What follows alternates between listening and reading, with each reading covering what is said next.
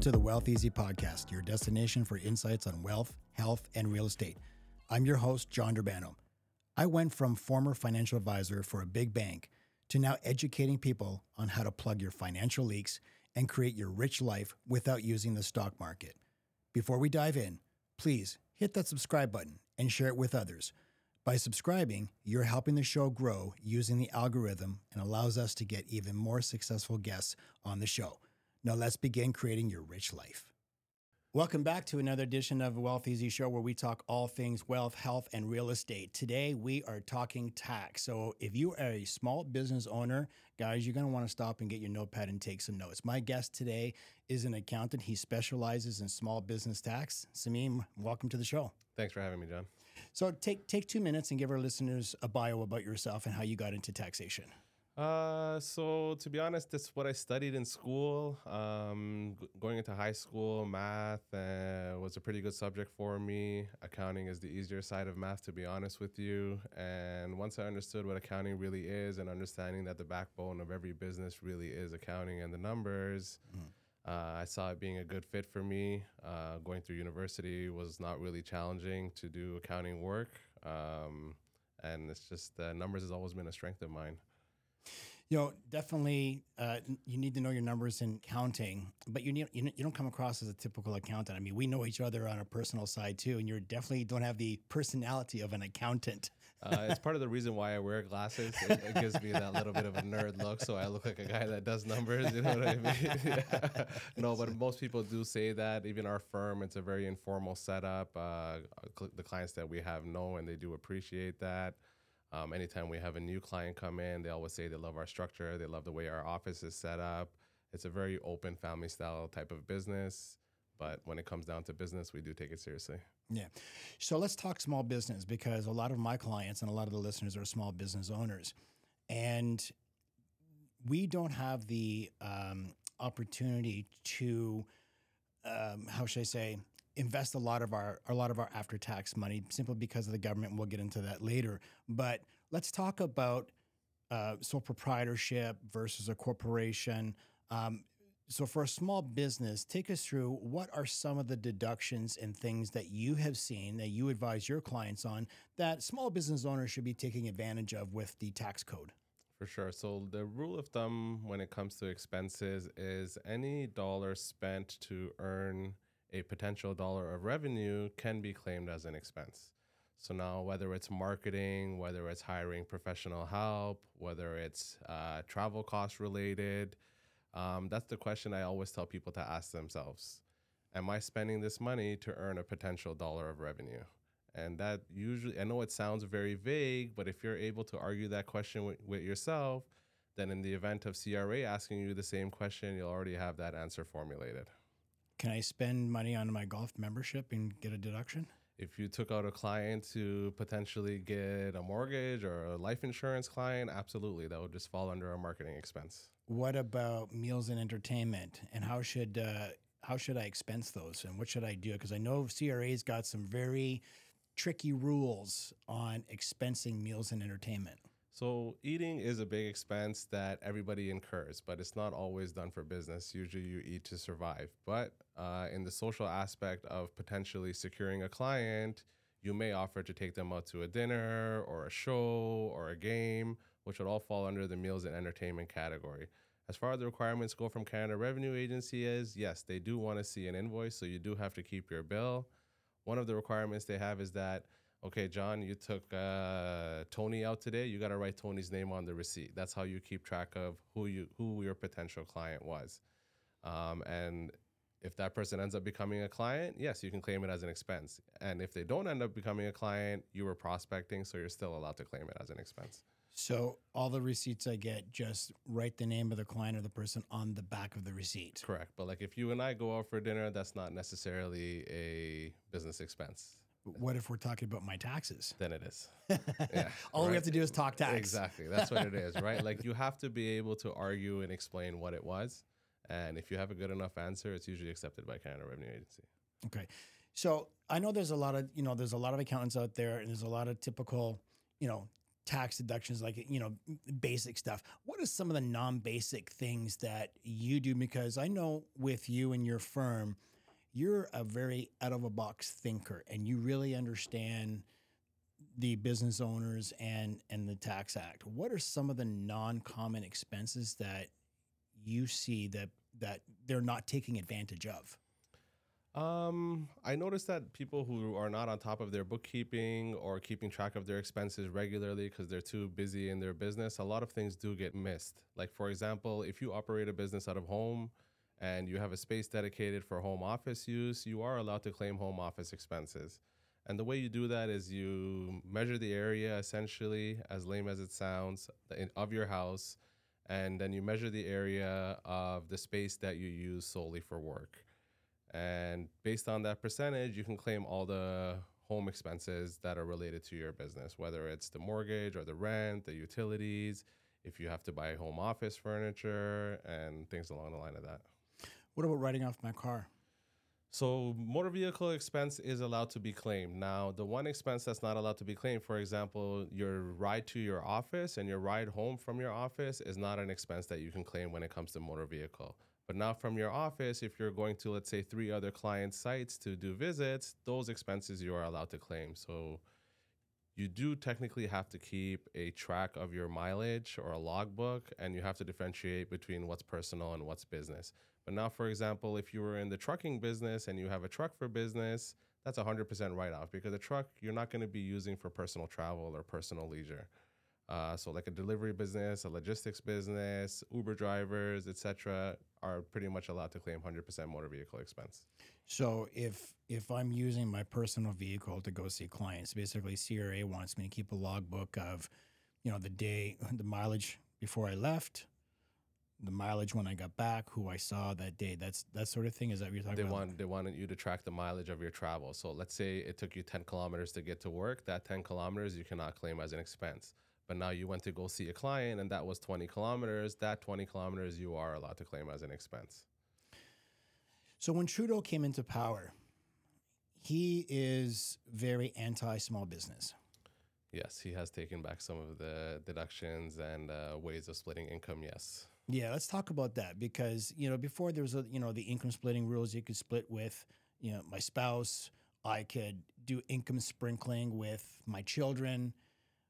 What has he done to take things away from the small business owner? Because I know he's definitely taken a lot of these types of deductions away. He's introduced a list of requirements that have to be met in order for you to essentially sprinkle or share the income in your business with your family members or people that are related to you. So prior to, people would pay salaries to their kids are in school, they're not necessarily involved in the business, so they're not doing any work, but they were able to split income prior to. But now they have to carry on an active role in the business to be able to take income from the business and actually use it as a deduction against business income.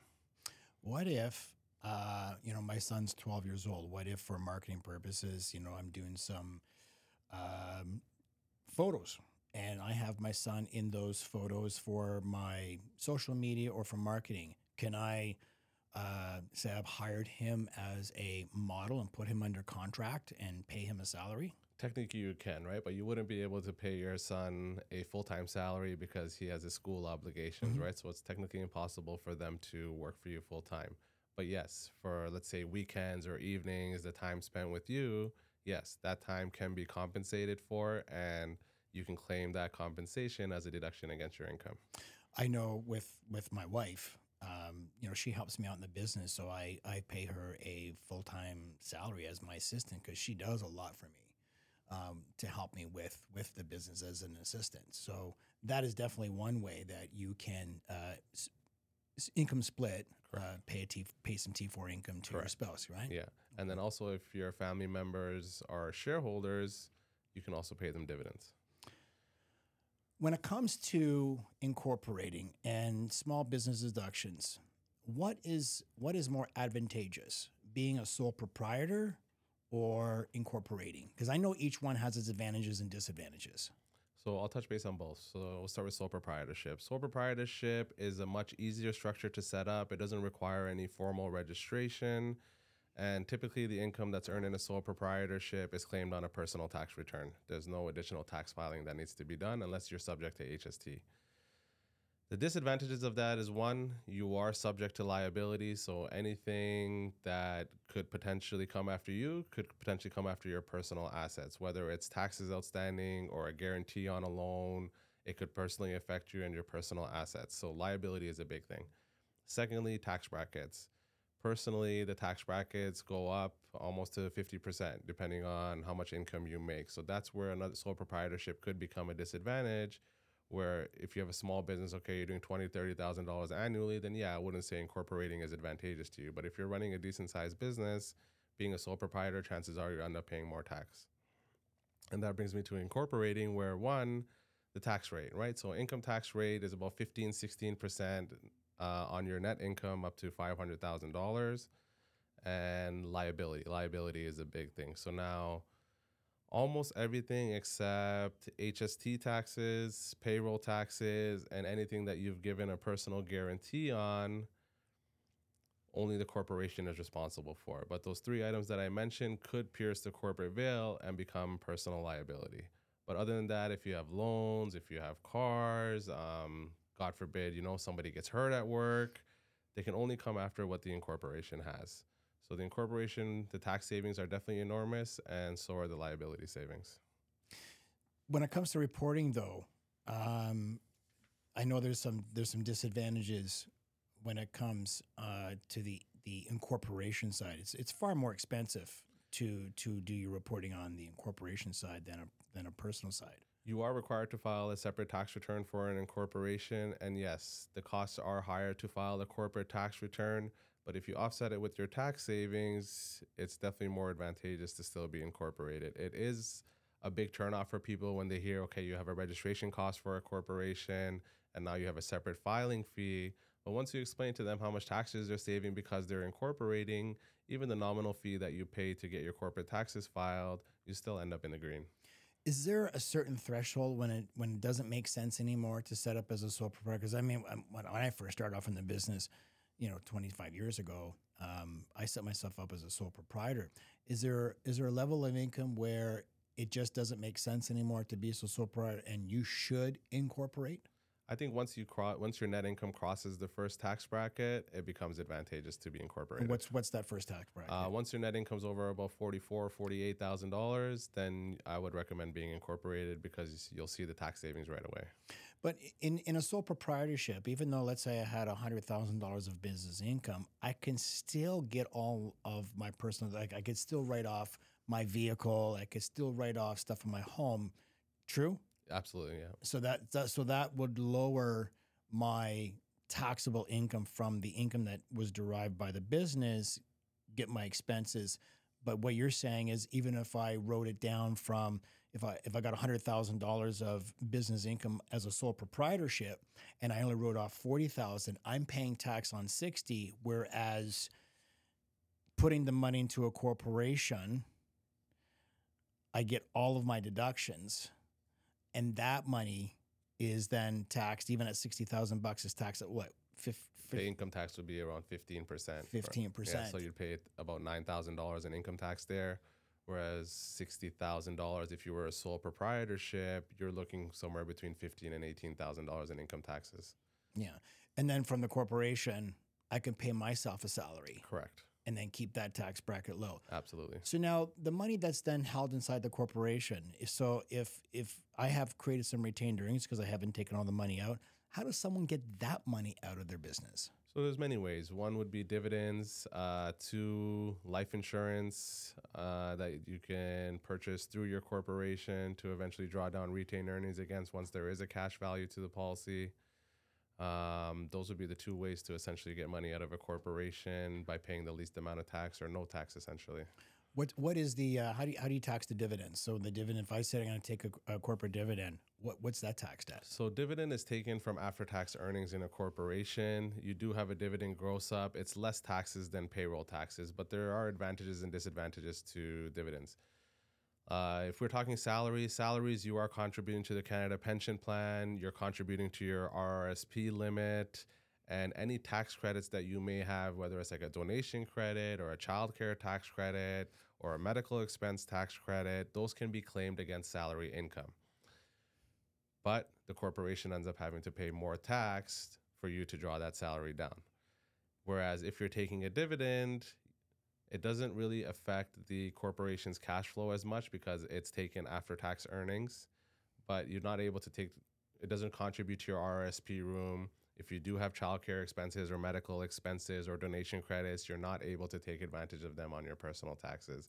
So usually how we set it up for our clients is that we keep a portion as salary so that they are able to take advantage of the credits, which usually we cap out at the 65,000 because that's where the maximum CPP contribution is. And then any amount they want to take after that, ideally we advise them to take a dividend.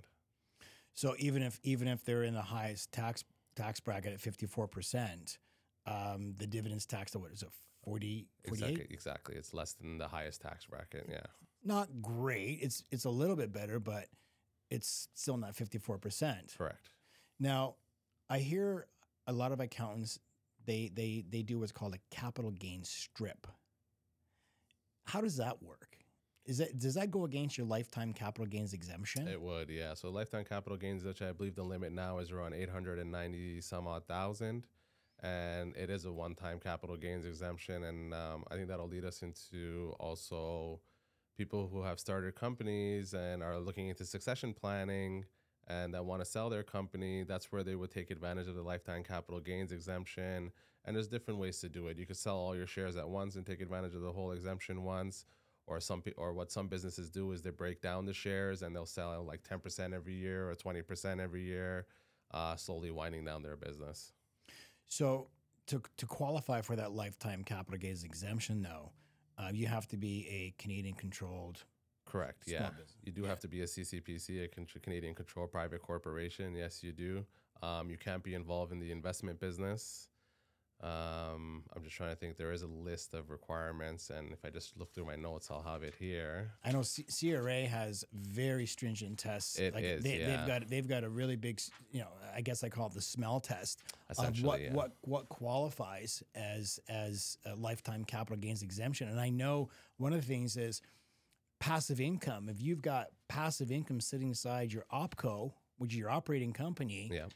They don't. That's not qualified as for the lifetime capital gains. Because it's got to be active income. Active income, and you don't even qualify for the CCPC on the passive income as well, right? So it has to qualify as a CCPC. There's certain categories of businesses that are not allowed, and I think you have to have been in business for 24 months in order for you to even qualify for that exemption. So if someone meets the qualifications and passes CRA's sniff test, Yeah. they sell their business. Let's say they sold their business and they had a capital gain of $1 million. So if the lifetime capital gains exemption is $900,000, basically they're just going to pay. They're going to take $900 from $1 million, and $100,000 is going to be their capital gain, and they pay their tax on that, which would probably be about what, like $50,000, right? Yeah, exactly. What I tell people with capital, so 100,000 is the gain. Half of the gain is taxable, which is 50,000, and let's just assume you're in the highest tax bracket. Half of that will go to tax, so 25,000. What do you see are common mistakes when guys come into your office for the first time? What sort of mistakes are you seeing that they're making when it comes to their bookkeeping and their accounting, when it comes to their small business? So usually at the beginning when people start their business, they're just focused on generating money. They forget about keeping track of the money coming in, the invoicing, the expenses going out, keeping their receipts, speaking to a professional about what they can claim as an expense and what they can't claim as an expense, running personal expenses through business accounts. Those are usually the big errors I see. What I always advise people is, if you don't want to pay a bookkeeper, at least set up a bookkeeping software for yourself. We could use QuickBooks, for example. It's $20 a month. It's a nominal fee. It connects directly to your bank account. It imports all your transactions, and it's very easy to sort. Your recurring transaction, it'll even automatically sort them. So that's the main issue, because now, let's say you've operated your business for 12 months. Now you're coming to an accountant and it's time to file taxes, and you have a hard deadline when it comes to pay your taxes. Otherwise, you're subject to penalties and interest. And now we're backtracking. going through bank statements and trying to figure out, okay, where did this dollar go? Who did I write this check to? Who did I send this transfer to? Who was this draft made to? And backtracking and trying to find records for 12 months, or sometimes people come with 3-4 years of taxes altogether. It's very hard to backtrack and figure out sometimes where the money has gone. I noticed when I first started off, and I went to my accountant years ago, I showed up at the end of the month or the end of the year with a bag of receipts. He's like, "What the fuck is this?" These are my receipts for the year. Yeah. Fucking put them in order, he says. Yeah. Well, that's what I got you to do. Exactly. Yeah. Man, the bill I got after that. No, for sure. Now it's a to separate the invoices. It's a very monotonous and brain dead task. You know what I mean? To sit there and have to sort through somebody else's receipts and figure out, okay, was this a business expense for them or was it not a business expense for them? You know what I mean? Some things are clear cut, some things are not, unfortunately. So hiring a good bookkeeper is number one. First of all, if you're a small business owner, just to keep track of your books, because the accountant doesn't want to see bad books. Exactly. Yeah. It makes your job difficult, because I know my accountant, he was hating me. Yeah. And not only for taxes, just so you can see on a month-to-month basis or a quarterly basis, are you running a profit? Are you running a loss? Is there some things you could cut back on? If you don't evaluate your business, it's very hard to figure out the changes to make in your business to increase the growth of it, essentially. Let's talk financial planning, because prior to the Trudeau government coming in, business owners would use a lot of their retained earnings to invest. And they were investing for their own pension, because if, they have employees, a lot of these business owners provide employees with benefits, and they give them, an RSP, like a defined contribution RSP. They'll match it. So they try to help out their employees with planning for retirement. And then the business owner would take their retained earnings and they would invest that also. But then the Trudeau government came in, and 2015, Justin decided, oh, you shouldn't be allowed to do that. And now he taxed the passive income at 54%. It kind of moves the business owners away from wanting to invest inside, their corporation. Right. What can a small business owner do now when it comes to financial planning and preparing for their retirement? Well, the one thing I always tell people is diversify. Don't look at just one investment vehicle. Spread your assets or your investments around. I think the biggest and last, I don't know if loophole is the right word, but let's just use loophole, would be life insurance, essentially, to draw down the largest amount of money from a corporation without effectively paying income tax on it or payroll taxes on it. And that's basically leveraging the investment in your corporation. You're allowed to claim your contributions as an expense. You're allowed to claim the interest on money borrowed as an expense. And you have the death benefit always there, right? At the end of the day, to pay back the corporation or pay back the insurance policy, if there's no other means to do so, right? Well, I do this a lot in my business, and we've done some work with some clients where the business owners has a significant amount of retained earnings. And we talked about using either a capital gain strip to get the money out. That's done at, say, 27%. Right. Or the client can pay a dividend of 48%. Right.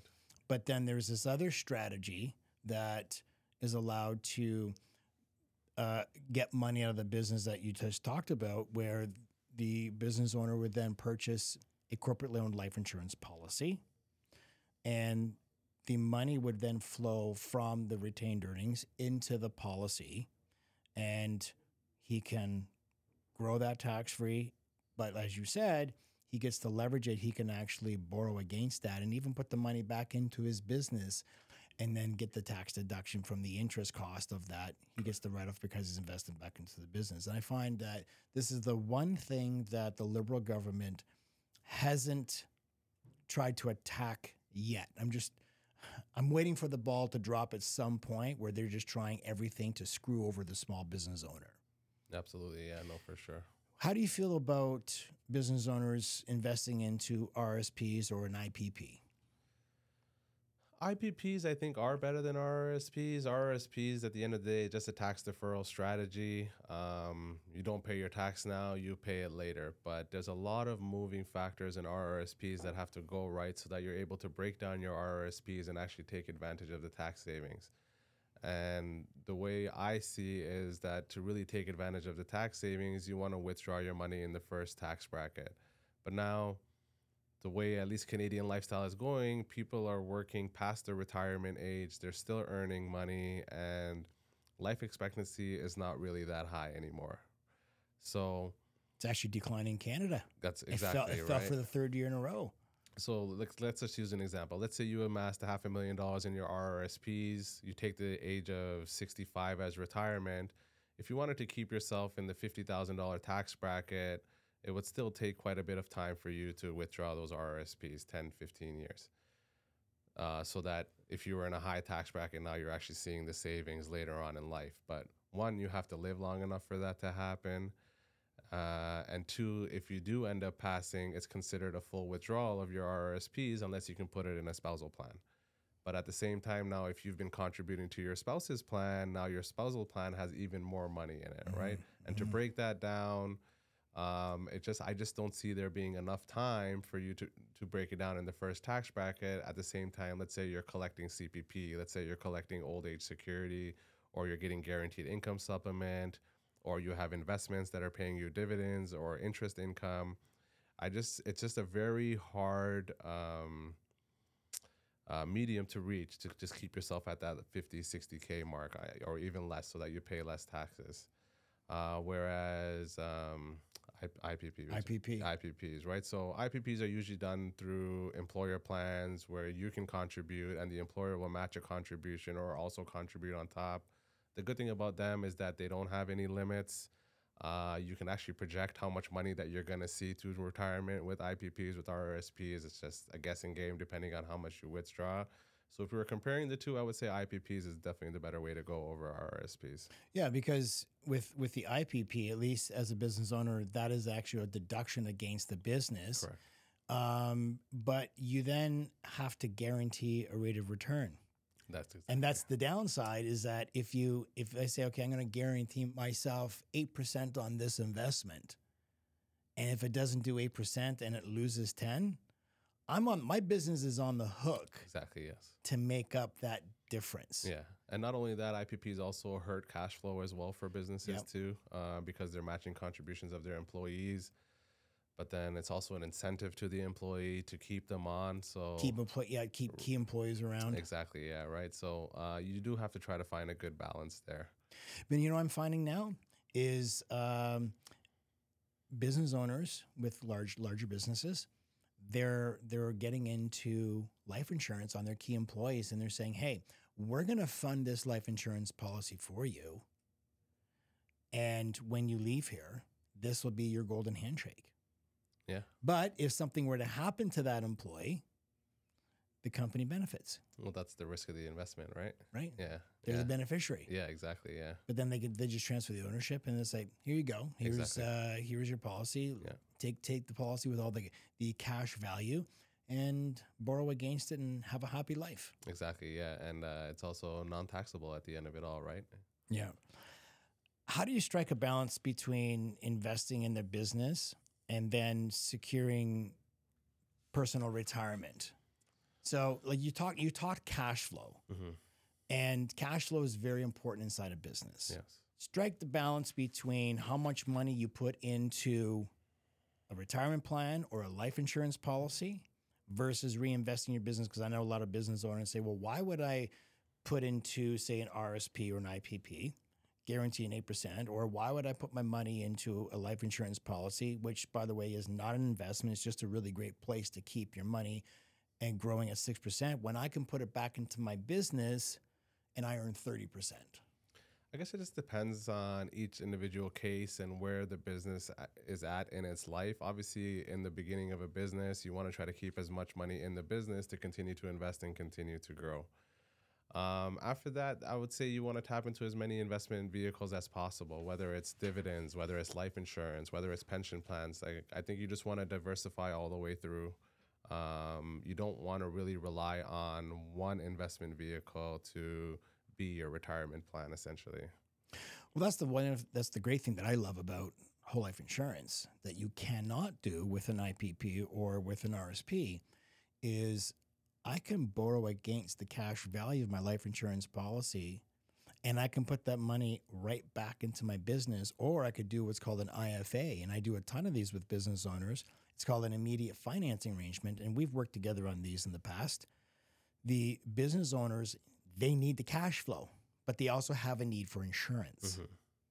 So they take the cash flow from the business, they'll dump it into a life insurance policy, and then a bank in about 14 days gives them back 100% of the premium to go back into the business. Now they've actually accomplished two things with the same dollar, right? Correct, yeah.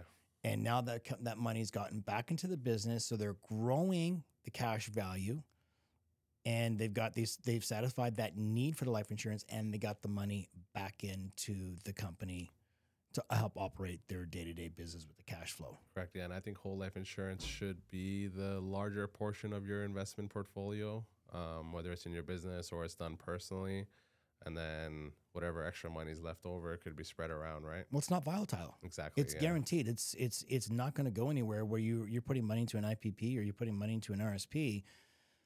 That's based on hope. There's no certainty that it's going to perform the way you want it to. Yeah, correct. And in most cases, it doesn't, right? And you don't really get the chance to break them down the way you want to. Yeah. Let's go back to salaries and dividends. At what point is it advisable to not take salary but take a dividend? Because I've seen business owners where they take such a small amount of income and they take a huge amount of dividend. Where's that fine balance where you want to take just enough salary and then the rest is in dividends if you need that income out of the business?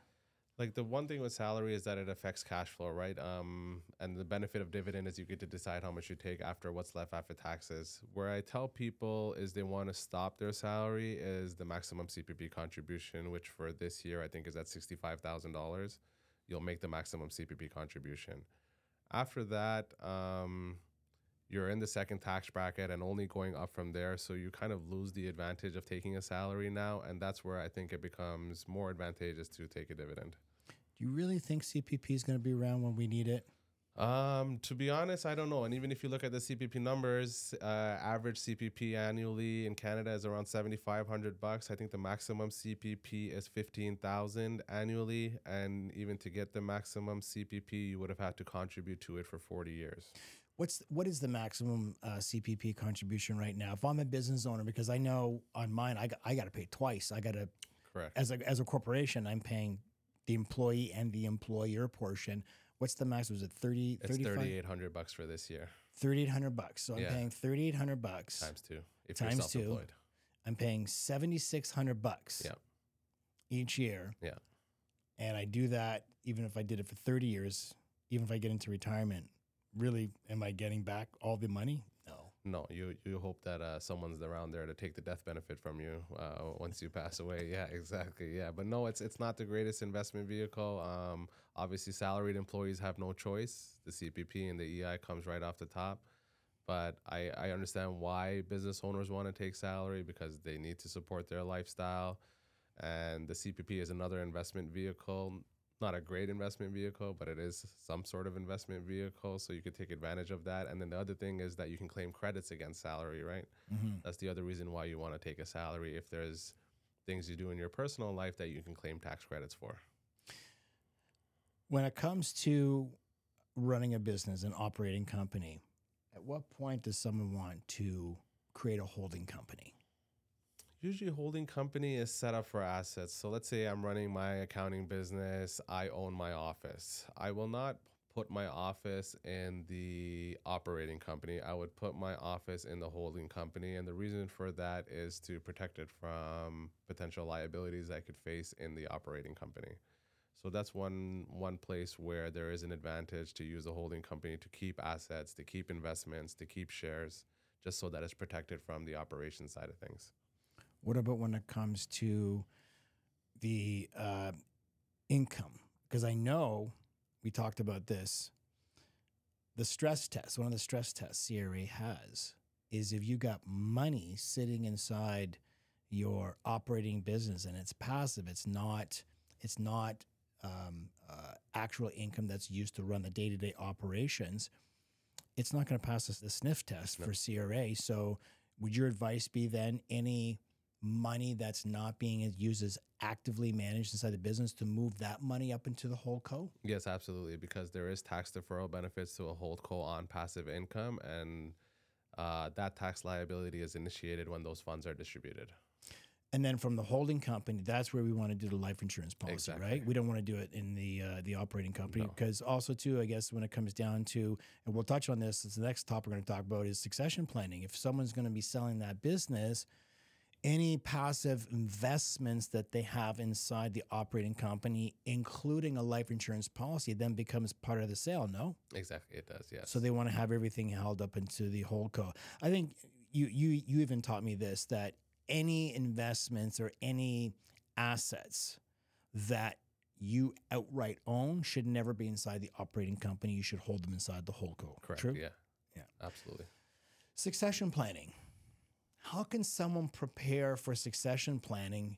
I know the dream of a lot of business owners, if they have kids, their dream is to, have their kids take over the business because they've worked 30, 40 years at creating this business. Right. And they want to see it continue. But I find a lot of kids nowadays, they don't have any interest in taking over the family business. And now the business owner, the father or the mother, is left to sell the company. Right. How can someone prepare for the sale of the business and succession planning? The key is to try to start planning early. I know it's hard because you're under the assumption that somebody in your family or your next of kin is going to take over the business, which is not always the case. The first thing obviously you want to do is get a valuation done on your business, hire a professional to do that. The next biggest tool to help you save taxes when it comes to selling a private company will be the lifetime capital gains exemption, and we did talk about that.